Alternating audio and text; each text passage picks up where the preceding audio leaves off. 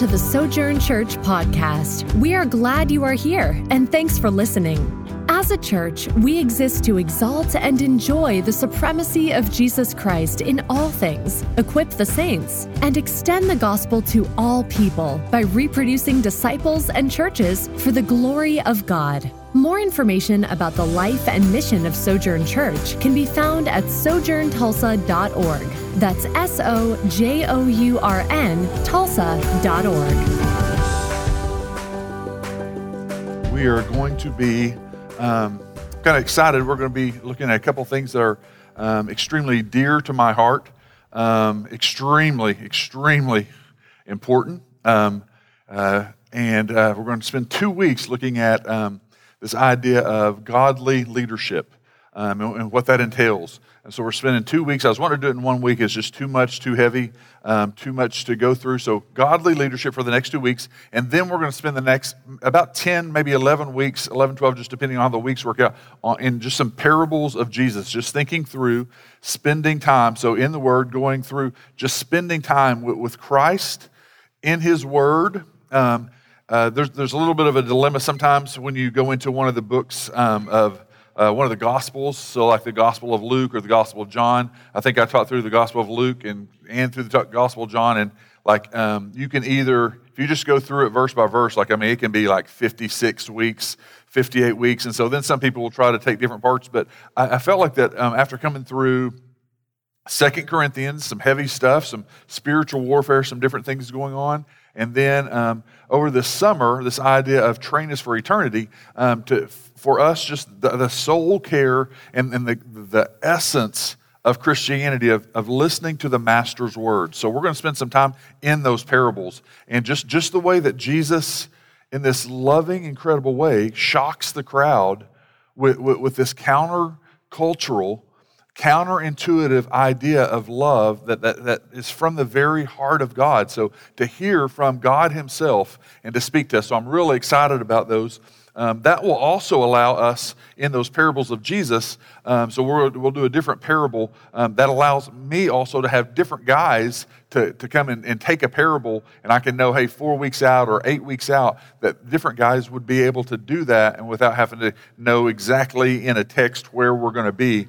If we're going through one of the other Old Testament or New Testament books. So I'm really excited. I haven't done just the parables of Jesus. I love the parables of Jesus. I love spending time with Jesus in those, but haven't done that in a teaching series before other than going through books of the Bible. And so I'm really looking forward to that. This next 2 weeks, thinking through this idea of godly leadership. So many of you guys know, so I love sports, love different things. One of the things I love about sports is it pushes you to overcome adversity, whatever kind of thing that could be. And that there could be lots of different avenues, but me personally, just it pushes you to overcome adversity. The adversity of yourself, like I do not want to run anymore, I don't want to lift anymore, I don't want to do this.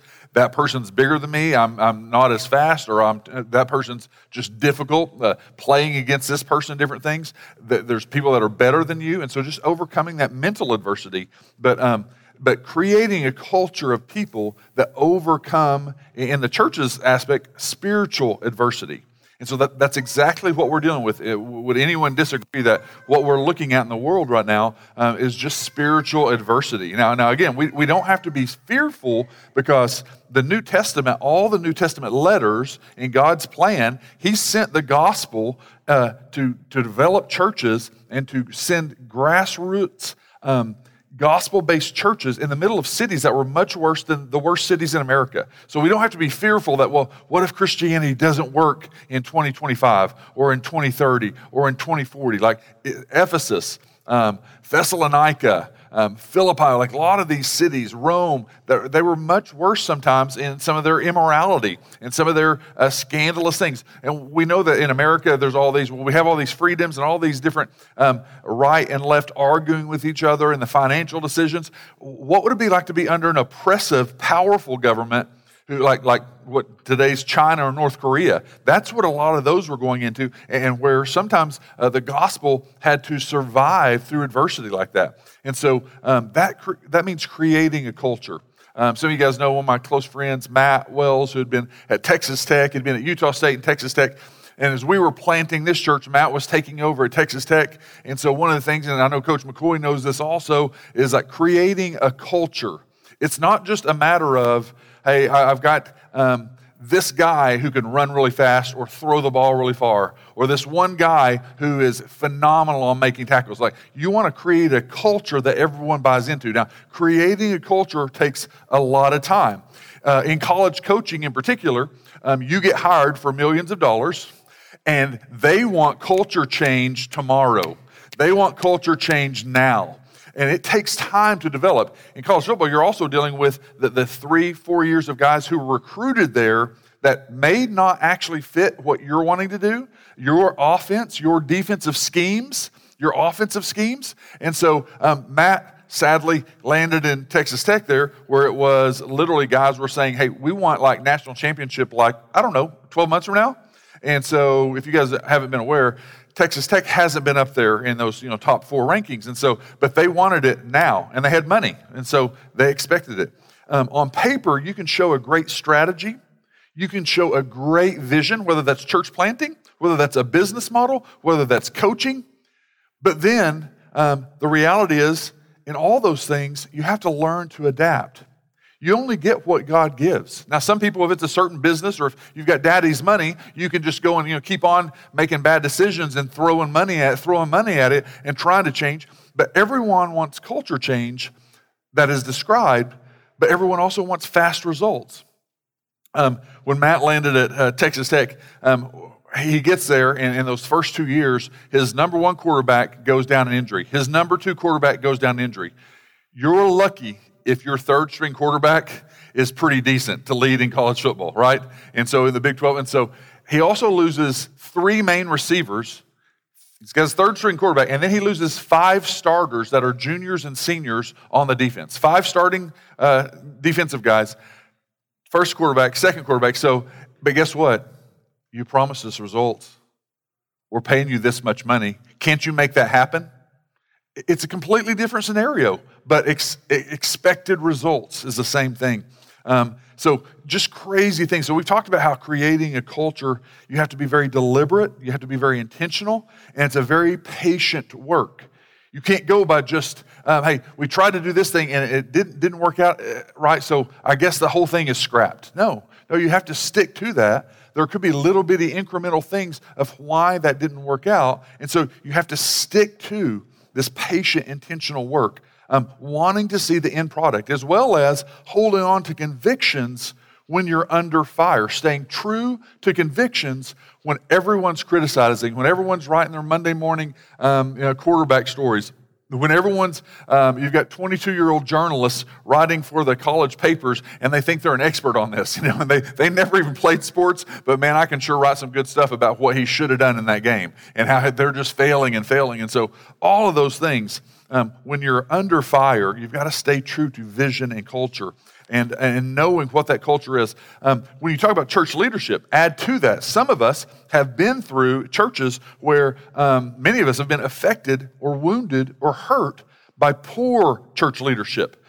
It could be guys who were really, really good at knowing the Bible and knowing the Scriptures, and they let you know that they knew the Scriptures, Greek, Hebrew. But when it comes to truly just loving your family and being a loving person, that wasn't really them. They just had really kind of iron fist. This is the rules. We keep that, right? We're a godly family. And that's how things were. So you've got these churches that either they're really, really strong doctrinally, but they're not a real welcoming, loving place. And sometimes when they're real strong doctrinally, there's so much of an external conformity. Like everyone kind of learns, like, oh, if we're going to go there, I guess our 1-year-old has to sit still in the chair and just say amen and bless the Lord. And he can't even talk yet, but that's what's expected. And so they're strong doctrinally, but they're not the most loving, welcoming. Well, then you've got kind of mainstream American church that's welcoming and just whatever it takes, doesn't matter. Oh, hey, you've been here 2 weeks. You've got nice clothes. Would you like to be one of our leaders?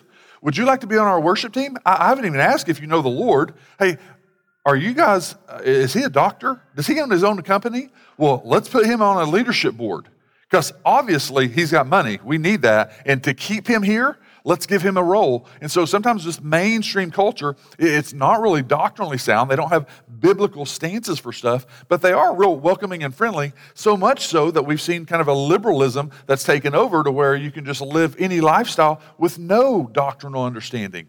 And so many people have left the church due to those different types of leadership. Sometimes it's the horrific things that we've seen in the last few years. Men who are in leadership cheating on their wives, destroying their families, hurting their kids, stealing money, years and years and years of stealing money from the church for personal gain, for greedy gain. All kinds of abuses. Thankfully, some of the things some things have come out. If you've listened to the Mars Hill podcast, just years of things that went on in places.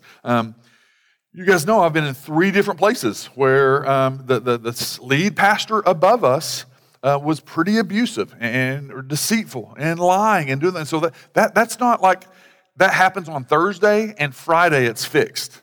Like that's a lot of time of kind of taking your time to like just pray and try to approach things and give time for grace. And you're always trying to give the benefit of the doubt, the benefit of the doubt, the benefit of the doubt. And then like 3 months later, 6 months later, like it's worse. And they're even more, their heels are dug in even more. And you're going, man, what's going on? And what do you have to do the whole time? You can't go tell everyone in the church. You've still got to be loving and hey guys, glad you're here.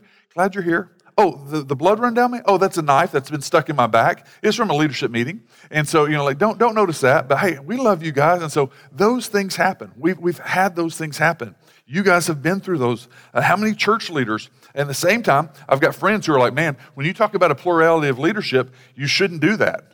You need to do the CEO model, just because if you create a board, all it takes is 2 or 3, 5 years down the road, they start not liking something about you, and they will get these microscopes out, and they will start like tearing apart little bitty things. We noticed that so-and-so, his preaching is kind of went this way. Well, you know what I noticed? He's also done that. And so sometimes there's guys who are taken down by boards because one of these guys at the 3rd seat or 4th seat, they want that role. They want that position. That happens a lot of times. And so why would you create this board or this group that their job may be one day to fire you? And so that happens in churches that are led by plurality. So that's a reality. Add to it Pew Research, Ed Stetzer, Tom Rainer, Gallup, all those survey people and poll people, they all reveal that over 70% of people, it's probably a little bit higher now, 70% of people do not trust the people around them to make right decisions based on some of the data. So think about government. Do you trust your government a lot? Are they making some great decisions? Or whether it's public situations that we're dealing with, even local economies, local and state governments. There's just, if you're on the right or the left, there's someone who's not happy, right? No matter what's coming out, we've got social media where now it's not just the newscasters, it's everyone who's getting to say a whole bunch of stuff and critique everything. And so like Wikipedia, everyone's supposed to be right, because if you can post it online, then it must be true. And so there is a lack of trust and discernment in who is telling us the truth. So that's a difficulty. That's just a difficult place that we're at as a country. And in the middle of that, you've got churches. So with churches, there's a lack of trust in the leaderships of churches because of some of those things I've mentioned. They're stealing money. They're cheating. It's just like, when is it going to come out that this guy has been doing all these horrendous things that was secretive? And sometimes it looks really, really good. The facilities look incredible. The programs they're spending, they've kind of got an iron fist, and things are just happening. And then years later, you find out all these abuses, these situations, and it kind of takes a chunk out of us. In church planting, Brian Howard is a guy. He's actually I think he's the vice president of Acts 29. So every time Acts 29 has some big problems, like they kind of like reshuffle, and then they bring back Brian Howard, like, can you help us fix some stuff and get stabilized? And then he'll like go it for 4 years, and then he'll step out, and then like something happens, some church or something, and then they're like, hey, Brian, can you come back and help us with this? And so he's right there under Matt Chandler, and it's a big organization. I love a ton of things. I love the missional aspect of Acts 29. Sometimes they're super aggressive on fast reproduction. Like if you're 2 years in as a church plant, you should already be planting your next church. Well, we would obviously fail at that, right? And so, that's a little aggressive, and there's some guys like that. Brian wouldn't say that, but Brian was in Acts 29. He was actually in the whole, he was one of the guys trying to hold things steady when the whole Driscoll thing was kind of going apart, and that's when they launched out and started Harbor Network, or what used to be Sojourn Network. So I met Brian in those days. One of my professors and kind of mentors, Dr. Allison, I remember when Brian would teach, his trainings were so good and so equipping. But I was like, man, he's so good at all the tactical stuff. Is he like one of those guys that's like all tactical, like boom, boom, boom, boom, and he's not really kind of a heart guy that's really just a shepherd? And Allison said, oh no, if you spent time with him, the shepherding is what leads to that. And I was like, oh, well, then I started talking to guys after guys after guys. So Brian Howard has not only planted a few churches, he has coached over 100 guys that have planted churches. When it goes bad, when it goes good. He's called on to do that. And that's why Acts 29 keeps on bringing him back as the whole U.S. West director of church planting. Brian Howard has a thing when I was looking at church planting, and we were talking about that. It says, wait 5 years, church planters, before you bring on elders. And so immediately you just think, well, man, if we're biblical, why wouldn't we have that first? We believe in a plurality of elders. And I remember reading that and talking to Brian, and I said, oh my gosh, Brian. I told him personally, I emailed him, and then I talked to him one time. I was like, dude, you missed it. Like, if the eldership doesn't go right, the whole church is gone. Like, I've been under 3 situations. At the time, I'd been under 2, and then I was going into another one that was kind of like that. I was like, man, if the eldership doesn't get right, I've been a part of some destructive ones and some painful, abusive ones. And if you get that wrong, man, so you've got to have that from the beginning. He was like, no, you completely missed it. That's why I'm saying this is that way. And I was like, oh, okay. So then I just began to see all around me, guys inside Harbor Network, inside Acts 29, church planter friends that were in cohorts with me, that they launched month 1. And I've got these 2 buddies, and they're going to be elders with me. 6 months down the road, they're in tears. Hey, guys, man, his wife kind of went off the roller coaster. Man, he just started disagreeing with everything. This guy started, and so now they took half the church of our church plant. We're 6 months in, we're a year in, and we did this together, me and these 2 guys, me and these 3 guys, and they got divisive. They didn't realize, I mean, I've got 2 stories right in the media right this month that I've heard from pastors in our city, situations like that. And I've watched guys in Harbor Network that didn't take it slow, that immediately launched out with a seminary buddy who you're going to be the executive pastor, I'll be the preacher, let's go do this. Oh, we agree on 99 doctrinal stances. And then they get into it, and 3 months in, they're going, hey, why aren't our families doing this? And he's like, well, because I'm teaching them not to do this as families. And the other guy was like, oh, I thought we wanted our families. So the practical outworkings of your doctrinal stances, that comes down to this element we'll talk about in a little bit called compatibility or DNA. So Brian Howard goes into this. He says, be careful. He's helped through all these guys. He says, if you rush it, not having the foundational DNA, it may destroy you. Wait 5 years. And he even says, you heard that correctly. Wait 5 years. Now, he's not meaning that you're in sin, it's black and white, it's unbiblical. And he has some caveats. Like if you get there, and one of his caveats is, if you've known a guy 15 years, 20 years, and you guys are planting this, and you're going, man, when we talk about not just the doctrinal stances, but not just the theology, but the theological vision and values of what's supposed to be created, and it just oozes out of them, then yeah, they're probably that. And so you may consider that. And so a year in, you go, man, people are coming to you. You are living this out. It just oozes out of you. Yeah, that's fine. So he's not making a blanket statement, you're wrong or sinful to do that, okay? He's just saying most times church planters that have any kind of elder plurality, theological backing, they want to do that immediately for accountability and for truth and all those things. And so in that, he just says, just be careful. I've seen it blow up 19 out of 20 times. And a church plant of 60 people, 40 people, it splits it. Again, I have 2 this month. One's good friends that's what's happening. And you're like, wow. I mean, been together for 2 or 3 years. And then now when they're starting to launch the plant, like, oh, well, I'm going to do this. Well, I'm going to do this, and it's not going to work out. And so I just want you to know that Howard says, here are these 4 things. First of all, let me do the caveat.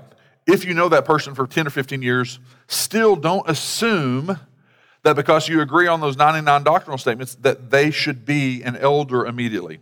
Even if that guy was a former elder at another place, because what he's bringing is the baggage, good and bad, from another place. And sometimes we don't notice it. What we're trying to do is we're trying to make this new church plant into what we just came from.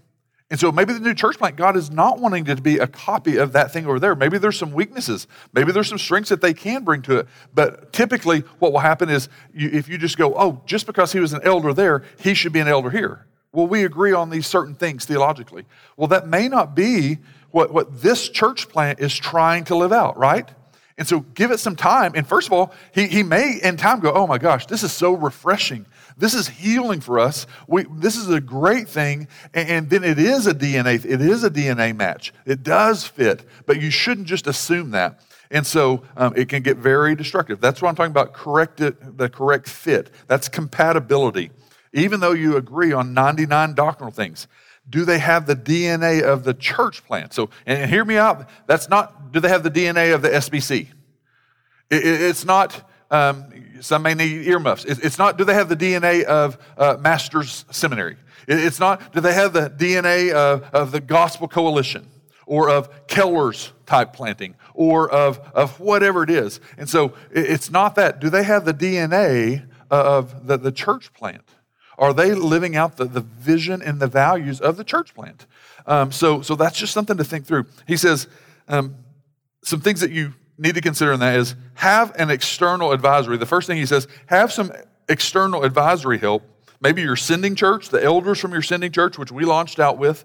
And then pastors that you can talk to. Also, if you have some seminary professors that can guide you, if they've walked other people through that. If you're in a cohort and you have some other people that you can rely on that have been in planting for a while, they're maybe 3 years down the road, 5 years down the road, 7 years down the road, because I was in a cohort my first year. There are 2 different cohorts, and like you're like looking at decisions. Hey, should we do this? And they're like 9 out of 10 times, it looks like that should be the decision you should make. But if you'll just wait, you'll probably see that you should probably do this. And like 10 guys say, yeah, 3 years in, that looks like it would be the right thing to do, but it may not be. So just learning from cohorts. Have some advisory guys. Secondly, you need to teach and communicate biblically what this looks like, what a biblical expression of eldership. So I can't tell you how many guys I've talked to that have said, I was asked to be an elder at this church, and I'll just ask them, so hey, how many times did you hear elder teaching? I don't think we ever taught through it. Because it may be a church where they didn't teach expositionally. They didn't go through Titus or Timothy or 1 Peter. They didn't teach some of those things. And so literally guys who are now an elder, and I've never been taught biblically. So I want you to know. So we went through 2018. I called it identity. If you haven't got this, so all my notes, it's like you're getting the same thing. So identity, 2018. 2 sermons on talking about plurality of elders. We are the church. It's almost the same thing as identity. I'm sneaky. It's almost the same thing. We are the church. It's not changing. You should be alarmed if I have 5 different sermon things on the church and all 5 of them are completely different. You're like, are we schizophrenic? And so, no, the next one's we are the church. 2 different sermons on plurality. The next one was Covenant Partners in 2020, 2 different sermons. The next one was in our membership stuff in 2021, 2 different sermons. We went through Titus. I did 3 sermons on Titus, chapter 1, 5 through 9. So in that, biblical teaching. So everyone's on the same page of that. Number 3, be careful if they're coming from a former place and they're pushing for control and they're pushing for eldership. Last night we ate at Louis and Jinx. And I remember it just I had this kind of weird, traumatic feeling because I remember teaching in one of the times that we were teaching on eldership, and what I was talking about in the teaching on elders was, I've seen it repeatedly. Many of you have seen it where the elder board sometimes can kind of lean towards just being a judiciary board, that some guys who want to make decisions. And that's not all elder boards, but sometimes there's a couple of guys out of 5 maybe that's what they're really about is the judiciary board. Some guys, before they get onto one, they kind of think, oh, I guess that's what it is. They make all the decisions. And that shouldn't be what an elder board's looked at as. But I remember teaching through this at one point in plurality, and I was explaining how that's not what I'm looking for. I'm looking for guys who want to shepherd souls, who want to love and care for souls. Now, they will have to make decisions, but the number one thing is not just a managing system. And so I was bringing out in the sermon for a couple of weeks how, man, I want guys who will really get to know people and that they'll care about people and ask them, man, how are you doing? I laid out, several questions. They should be asking people, how's your soul doing and everything? Guess what? That Tuesday I go to lunch. This guy, he was here. He had been a former elder in a very solid Bible church here in town. Guess what? He laid out 6 different questions. It was awkward even. He was not the type guy who was really like this. He wouldn't talk to any people hardly, but then he was like, Sank, I just want to know, man, how's your soul doing? And at first I was like, he's not like this usually. I've never heard him talk to people like this. Hold it, this is my script from Sunday. And then next question was like, well, no, but how's you and your wife doing? Wait, it literally was just going off of my script for Sunday of this is what I want guys to be like. It was really insulting and kind of hurtful that I feel like you're trying to do that because you heard me say that. And it had been kind of pushy about wanting eldership. And so just so you'll know that's you've got to be careful for people pushing for that position. And then just the fourth thing Brian Howard brings up is take your time, be patient, praying, watching for DNA, praying and praying and praying.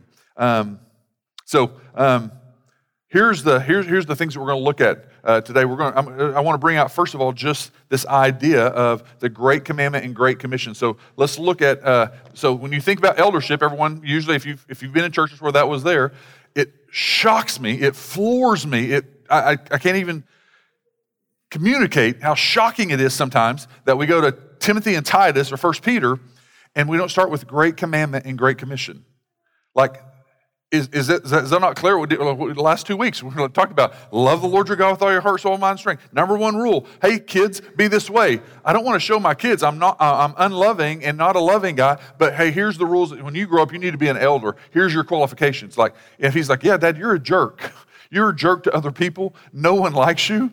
You're a jerk to us growing up. Then something's off, right? And sadly, guys, I've been in a lot of places where those judicial board guys, management type guys I'm managing the system, I want to make decisions.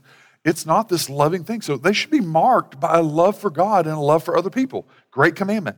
Great commission. Their life should be marked by you're seeing them slowly, patiently invest in other people, invest and pour into other people. And so great commandment and great commission. Before you get to Titus and Timothy, do you see this about these type people?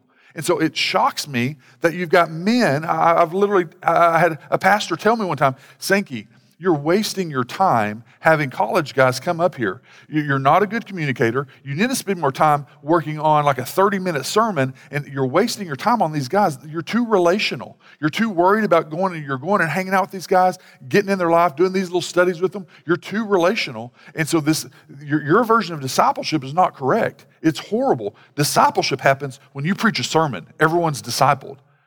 And so, I was 32. Okay, I guess that's what you learn in seminary. I'm doing all this wrong. But yet, I was seeing guys just really growing in their faith and coming to faith. And we were seeing these things and seeing relationships and seeing guys meet really godly girls and seeing all this fruit. But yet, I was being told, this is wrong, this is wrong, this is wrong. And this guy was extremely biblical on stances, but didn't have a vision and value of how he lived that out. And so think through that. Is there a love for God and a love for people? Is he showing that he has a life of making disciples? And I'll tell you, for us, when our kids were little, I want you guys to think through this as you have growing families. When your kids are all little, you're discipling, you're doing little things that we talked about in family discipleship and family devotions and faith talks and faith walks and all these things and memorizing scriptures, they're little and stuff. It gets weighty when they get 13, 14, 15, 16, 17. You better be discipling them first. You better be pouring in and pausing some other things. So I've got 15 guys, but particularly 2 or 3 in the last 6 or 7, 8 years, the guys that said, man, I spent my afternoons and evenings spinning plates at the church, Monday night, Tuesday night, Wednesday night, Thursday night, Friday night, events on Saturday. My son hates me. I didn't pour into my son. My daughters, they're off living alternative lifestyles. Man, our church looked good for we grew. We had 100 people, 200 people, 300 people. My kids want nothing to do with the church. They lost their dad because of ministry. And so that used to be a badge of honor. I think it's mistaken. I think it goes into the elder qualification of managing your household well, loving your kids. They better not lose dad to those things. And so that used to be a badge of honor. And so thinking through that, as you get older, you better be pouring the years in at 7, 8, 9, 10, 11, 12, because when 14 and 15 and 16 comes and they've got their own opinions and thoughts, which is normal, then you better have spent some time with a relationship where there's some trust built. And you can go back to that, where they remember that you were telling them and warning them and showing them that. And so not just relying on external things. So let's look here at Titus. We're not going to cover all of the, we're going to go through qualifications of Titus and Timothy this week. And I'm going to go through the bigger pictures of those. And then next week, we're going to go into the specifics of those character elements, okay? So let's look at Titus chapter 1. Verse 5 through 9. So just so you'll know, this is where the qualifications for elders, if you've been in a place you didn't know what that was, it's Titus 1 and 1 Timothy 3. So Titus chapter 1 says, "This is why I left you," Paul's talking to Timothy, Paul's talking to Titus, "this is why I left you in Crete, so that you might put what remained in order." They had come in, they had planted a church, they had seen people respond to the gospel, they had done some discipleship, they had stayed there for a number of months, and then they had left, they went on after a while, and then they sent back and he says, "That's why I left you in Crete, to put what remained in order, and appoint elders in every town as I directed you." So you see Paul's admonition there that there needs to be elders over each local body. And so there are these community churches at the town, like there would be the Jinx church and the Sepulpa church. And so those type of things that would happen in little cities, little communities. "If anyone is above reproach, the husband of one wife, and his children are believers and not open to the charge of debauchery or insubordination. For an overseer, as God's steward, must be above reproach. He must not be arrogant or quick-tempered or a drunkard or violent or greedy for gain, but hospitable, a lover of good, self-controlled, upright, holy, and disciplined. He must hold firm to the trustworthy word as taught, so that he may be able to give instruction in sound doctrine, and also to rebuke those who contradict it." So that's Titus's understanding, what Paul has said to Titus. And now let's look at Timothy. It's very, very similar. The saying is trustworthy. "If anyone aspires to the office of overseer, he desires a noble task. Therefore, an overseer must be above reproach." And so notice back in the former one, as he talked about that, he talked about elders. And so this word elder, overseer, shepherd, presbyter, all those are used synonymously through the New Testament. There's 4 different words there that are used. They're used synonymously. It's the same role. And so here in Timothy, he calls him an overseer. He must be above reproach, the husband of one wife, sober-minded, self-controlled, respectable, hospitable, able to teach, which able to teach is one of the criterion that's selectively different than just a deacon. And so it's not, hey, he's much, much greater, much more godly, but able to teach and protect sound doctrine is one of the things that sets an elder as a distinguishing mark from a deacon. Able to teach, not a drunkard, not violent but gentle, not quarrelsome, not a lover of money. He must manage his own household well, and with all dignity keeping his children submissive. For if someone does not know how to manage his own household, how will he care for God's church? He must not be a recent convert, or he may become puffed up with conceit and fall into the condemnation of the devil. Moreover, he must be well thought of by outsiders, so that he may not fall into disgrace, into a snare of the devil. So those are those qualifications. And so I think I have a slide there. We're going to skip the 1 Timothy. We're going to go to that next week. But also, there's one in Acts chapter 6. If you know the famous passage where there's some widows who are not being fed, and so the apostles say, well, hey, we're supposed to focus our time on ministry of the word and prayer. So you have a first time where this idea of deacon and deaconess, of where they're serving, they're going to meet the needs of the body, the physical needs. So you have this aspect of the elders saying, we're the spiritual oversight, or the apostles saying, we're going to be the spiritual oversight. We need some leaders in the church who will take care of the physical needs. So deacons, the word is just servant, that will take care of the physical needs of the body. And then you have the spiritual oversight, and that's what an elder overseer would be pastor, the same word there. And so that's Acts chapter 6. So if we look at this, there's some famous books. There's a lot of books on elder teaching. Strock's book, we went through it, I think I've been through it 6 times with leadership groups and leadership elders. And so Strock's book is one of the older ones. So I've got a little, I think it's a little slide up here. So Dr. Allison, Greg Allison, historical theology, him and Grudem are type friends, and he's the one who wrote 31 pages for every doctrine that Grudem has in systematic theology. He said he wanted to show how we landed on that doctrine. So if Grudem says, here's what is orthodoxy, hey, Greg, why don't you take some time? And he spent 13 years working on this, by the way.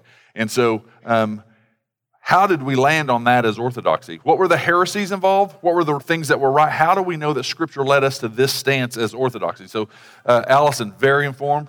He says, teach, lead, pray, shepherd. By the way, he's one of our Harbor Network theological guiding guys. He's one of the guys he's Southern Seminary professor, and he's one of the guiding theological guys for Harbor Network. And so he says teaching, leading, praying, and shepherding. Strock's famous book, Lead, Direct, Govern, Manage, Care For.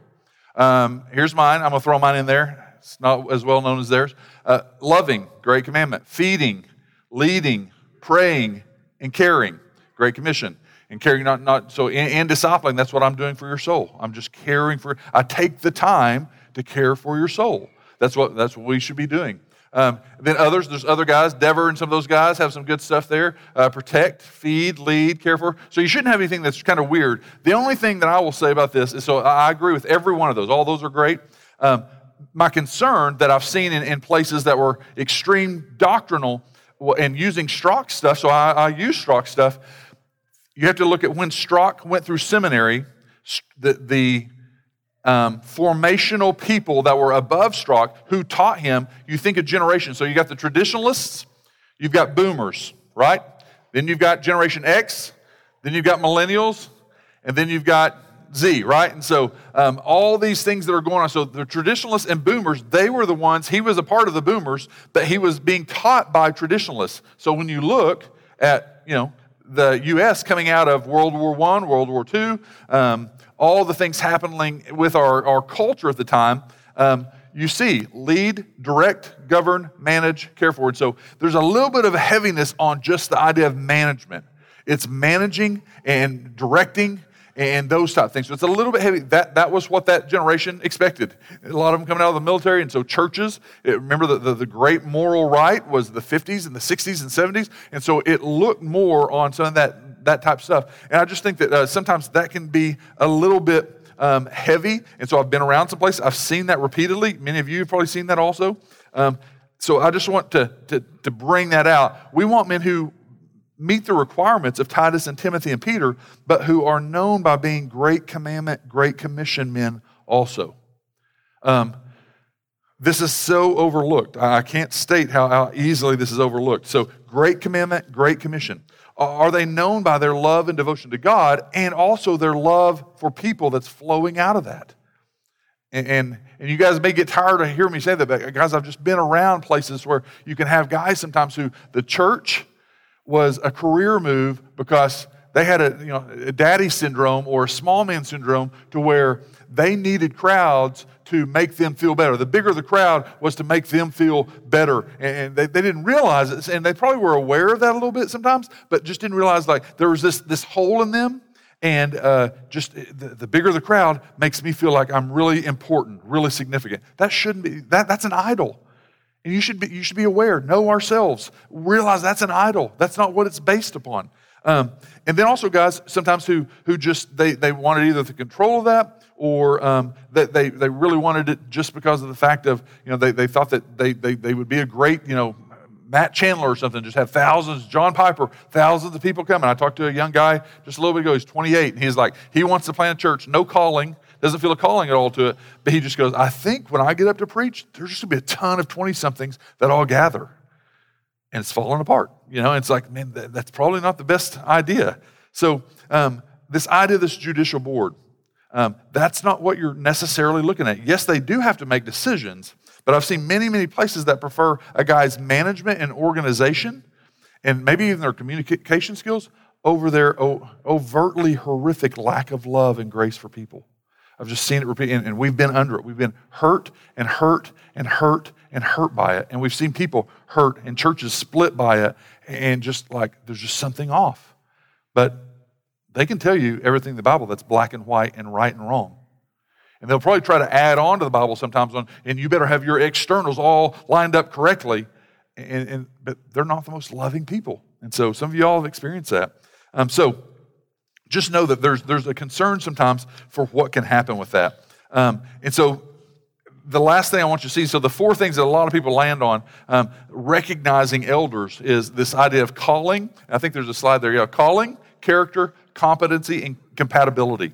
So calling, thinking through, there should be a calling, because let me tell you, when things get difficult with people's lives and souls and things that people get off on emotionally, theologically, all kinds of stuff, COVID, thank God for COVID, that was fun. And so everyone's dealing with all this stuff. Everyone, whether you want to act like it's not happening or not, it's happening. And so then you've got to just love people and walk and be very, very, very, very patient. And so there's times when we've had stuff going on. It's hard to step into a guy who's really, really loving. I've been in a place where 2 or 3 times where a guy was really, really loving. Everyone thought their family looked great. And then when we did background checks, there was some things that flared up that was like, oh, there had been inappropriate touch with kids and stuff. You have to bring them in. It's hard to sit down with those people and go, hey, listen, man, we love that you're really connected. I know this was 12 years ago, whatever, but you're never, ever, ever, ever, ever going to be around little kids. So, hey, you can be at the door welcoming, greeting. You can help park cars. You can set up signs. You can do whatever. But because we love children and we know the devastating effects of that, that's hard to know that, to treat them just the same, to not let everyone in the church know it, and to guard and protect their heart and to carry that and to then have to speak that to their life. And that's just one. Marriages they're falling apart, but man, things look wonderful. It's almost kind of sickening when the marriage is rotten, this guy's got all this junk going on, or this woman's got all this junk going on, and you know internally it's horrific, and you're trying to care for 4 months, 6 months, amen. So you see, steps forward, steps backward, steps forward, and then they start taking shots at you or criticize. You just have to take the arrows and be patient and keep praying, keep bringing truth. You can't go and tell everyone what's going on with them. You can't go and tell the small group, hey, really pray for them. He's a mess. You guys don't know it. You can't. You just don't do that. And then when they start turning on you and criticizing, there better be calling there, because you'll want out. There better be a calling that holds you in when you start getting arrows. And so calling is huge. Sadly, I've seen more guys who that sometimes want the position or grasping for the position of it. And as soon as some heat comes, man, whoa, oh gosh. Man, we just need more prayer. We need to pray more. We need to. This is just. I don't want this. I just want to expose this. Well, yeah, but we're shepherding their soul. So calling. That's what holds you in it when things get miserable. Character.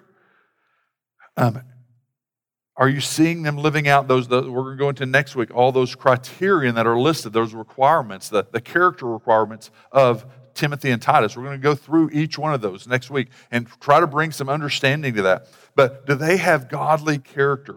Is a man evidenced by conviction, confession, repentance, renewal, worship, the great commandment, great commission? Thinking through the issues of character there, all different levels. One thing that you'll see sometimes is a person's different in their workplace than they are in the church. And so you'll see people that are, maybe they're in the workplace and they have to be, their place, and all the people that work under them, they are like, oh my gosh, it's a mockery that this guy thinks he's a believer. Anyone, 20 people, 40 people that work under them, it would be a mockery for anyone that works under them to think that they're a believer, much less to come to church and see you with your hands raised, and it happens all the time. And versus guys who people go, oh man, yeah, he's not perfect.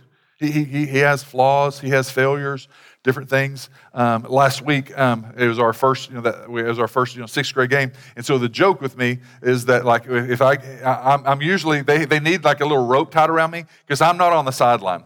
I'm about 15 yards out on the field, and and they're sixth graders, so they need to be yelled at. And so anyway, I'm just like, hey, come on. And so the guys are like, Sankey, get back, Sankey, get back. And there's times when, it kills me. It kills me when like something that you just coached 1,000 times, like, don't let this guy, you just can't let anyone behind you. That's your only job. Like, you don't have to make the tackle up there. You don't have to do this. You don't have to. The only thing is don't let a guy run behind you. And guess what happens?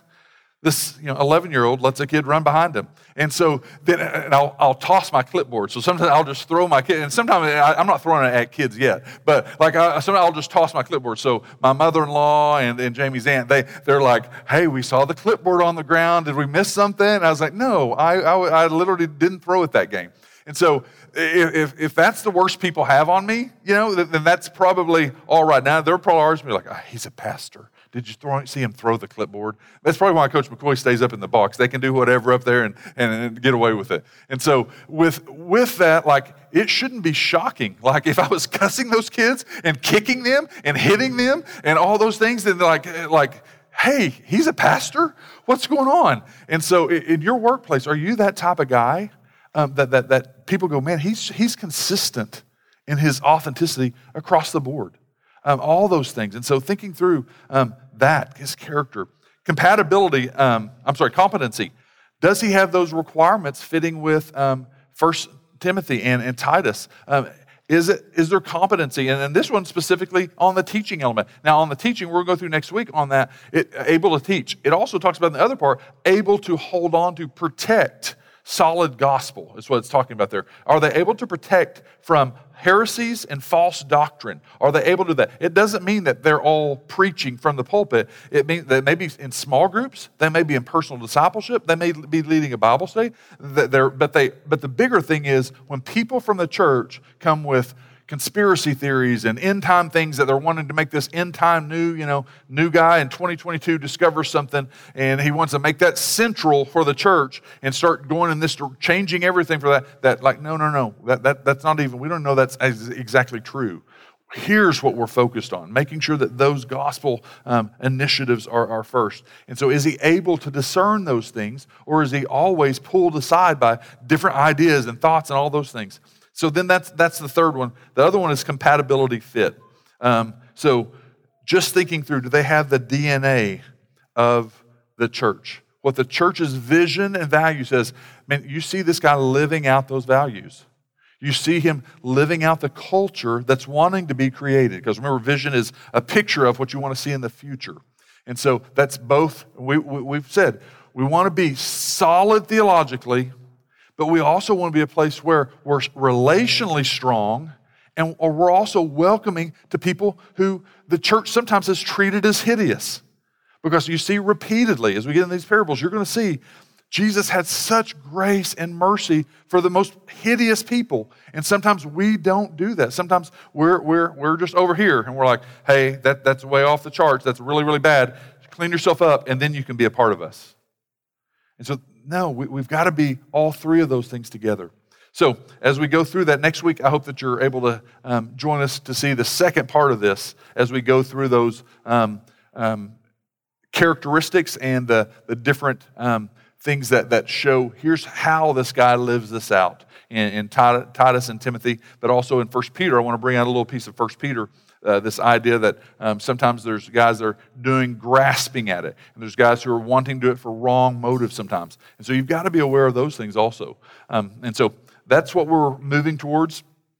We'll talk about that more next week, and then we'll end up going with some parables after that into the next 8 or 10 weeks. So please, I hope you're able to be with us with all those things. Let me ask you these questions in leaving. The places you've been in the past, places you want to be, do they love you and want the best for you spiritually? Are they using the Bible as their guide to do that? Are they men who they truly do love you? You may disagree with them on certain things, and you may have different disagreements as far as, hey, we're going to do this with our kids, or we're going to drive this kind of vehicle, we're going to live in this kind of neighborhood, we're going to do this, but do they love you, and are they even willing to say difficult things, confrontive things, more than simply just wanting you to like them? Or are they trying to love your soul towards Christ? Do they labor in prayer, preaching, teaching, feeding the flock spiritually, being led by the Spirit? Are they patient and faithful in their leadership direction? Or are they always grasping the next new thing to grow the church? What are they leading you toward? Is it more of Christ and the gospel that leads to more grace? Or is it just leading you to, hey, here's Sojourn. We have this external conformity. Here's what we expect you to look like, to dress like, to your kids to be like. And here's exactly the conformity that we expect that sometimes is beyond the biblical expectation. And so are they selfish or sacrificial with their time, their gifts, their resources? Are they greedy for gain? As we think through that, I hope that you're able to think through what that looks like in the places you've been before. Do they care more for your soul than they do even your approval? And so those are things that we want to see developed in a biblical leadership. So let me pray, and we'll go into the Lord's Supper. Father, we are thankful for this exercise, these roles that you have, these offices of elder, pastor, overseer, of deaconess that are to serve the church, and then the elders and overseers who are leading spiritually, not in a prideful way that gains impressive things for them, not in any way greedy for gain, for financial gain, or for power, control, but in a servant mindset.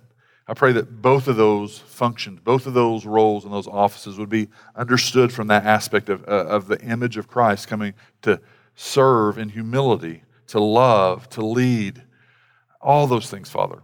And we pray that you would allow us to be a people that value those things.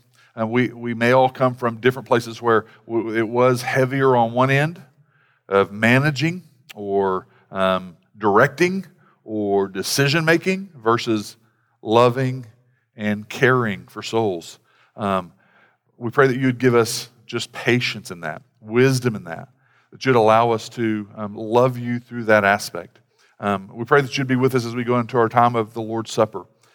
Thank you for allowing us to gather together each week to take the Lord's Supper, to participate with what he did on the cross, what he did in our place in that substitutional atonement.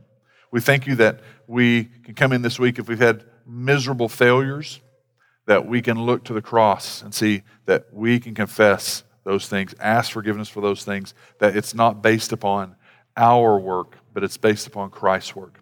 If we've had a wonderful week where there were just spiritual highs, celebrations in life, God, we can look to you as the giver of those great things. You're the provider for that. And more importantly than the things that we just went through this week, that eternal life was given in this blood and this body that was broken. So as we go into this, let us think soberly about that. Let us celebrate it, but let us take it in as we would, thinking through how to love you more, how to love others more as a corporate body. In your name we pray. Amen.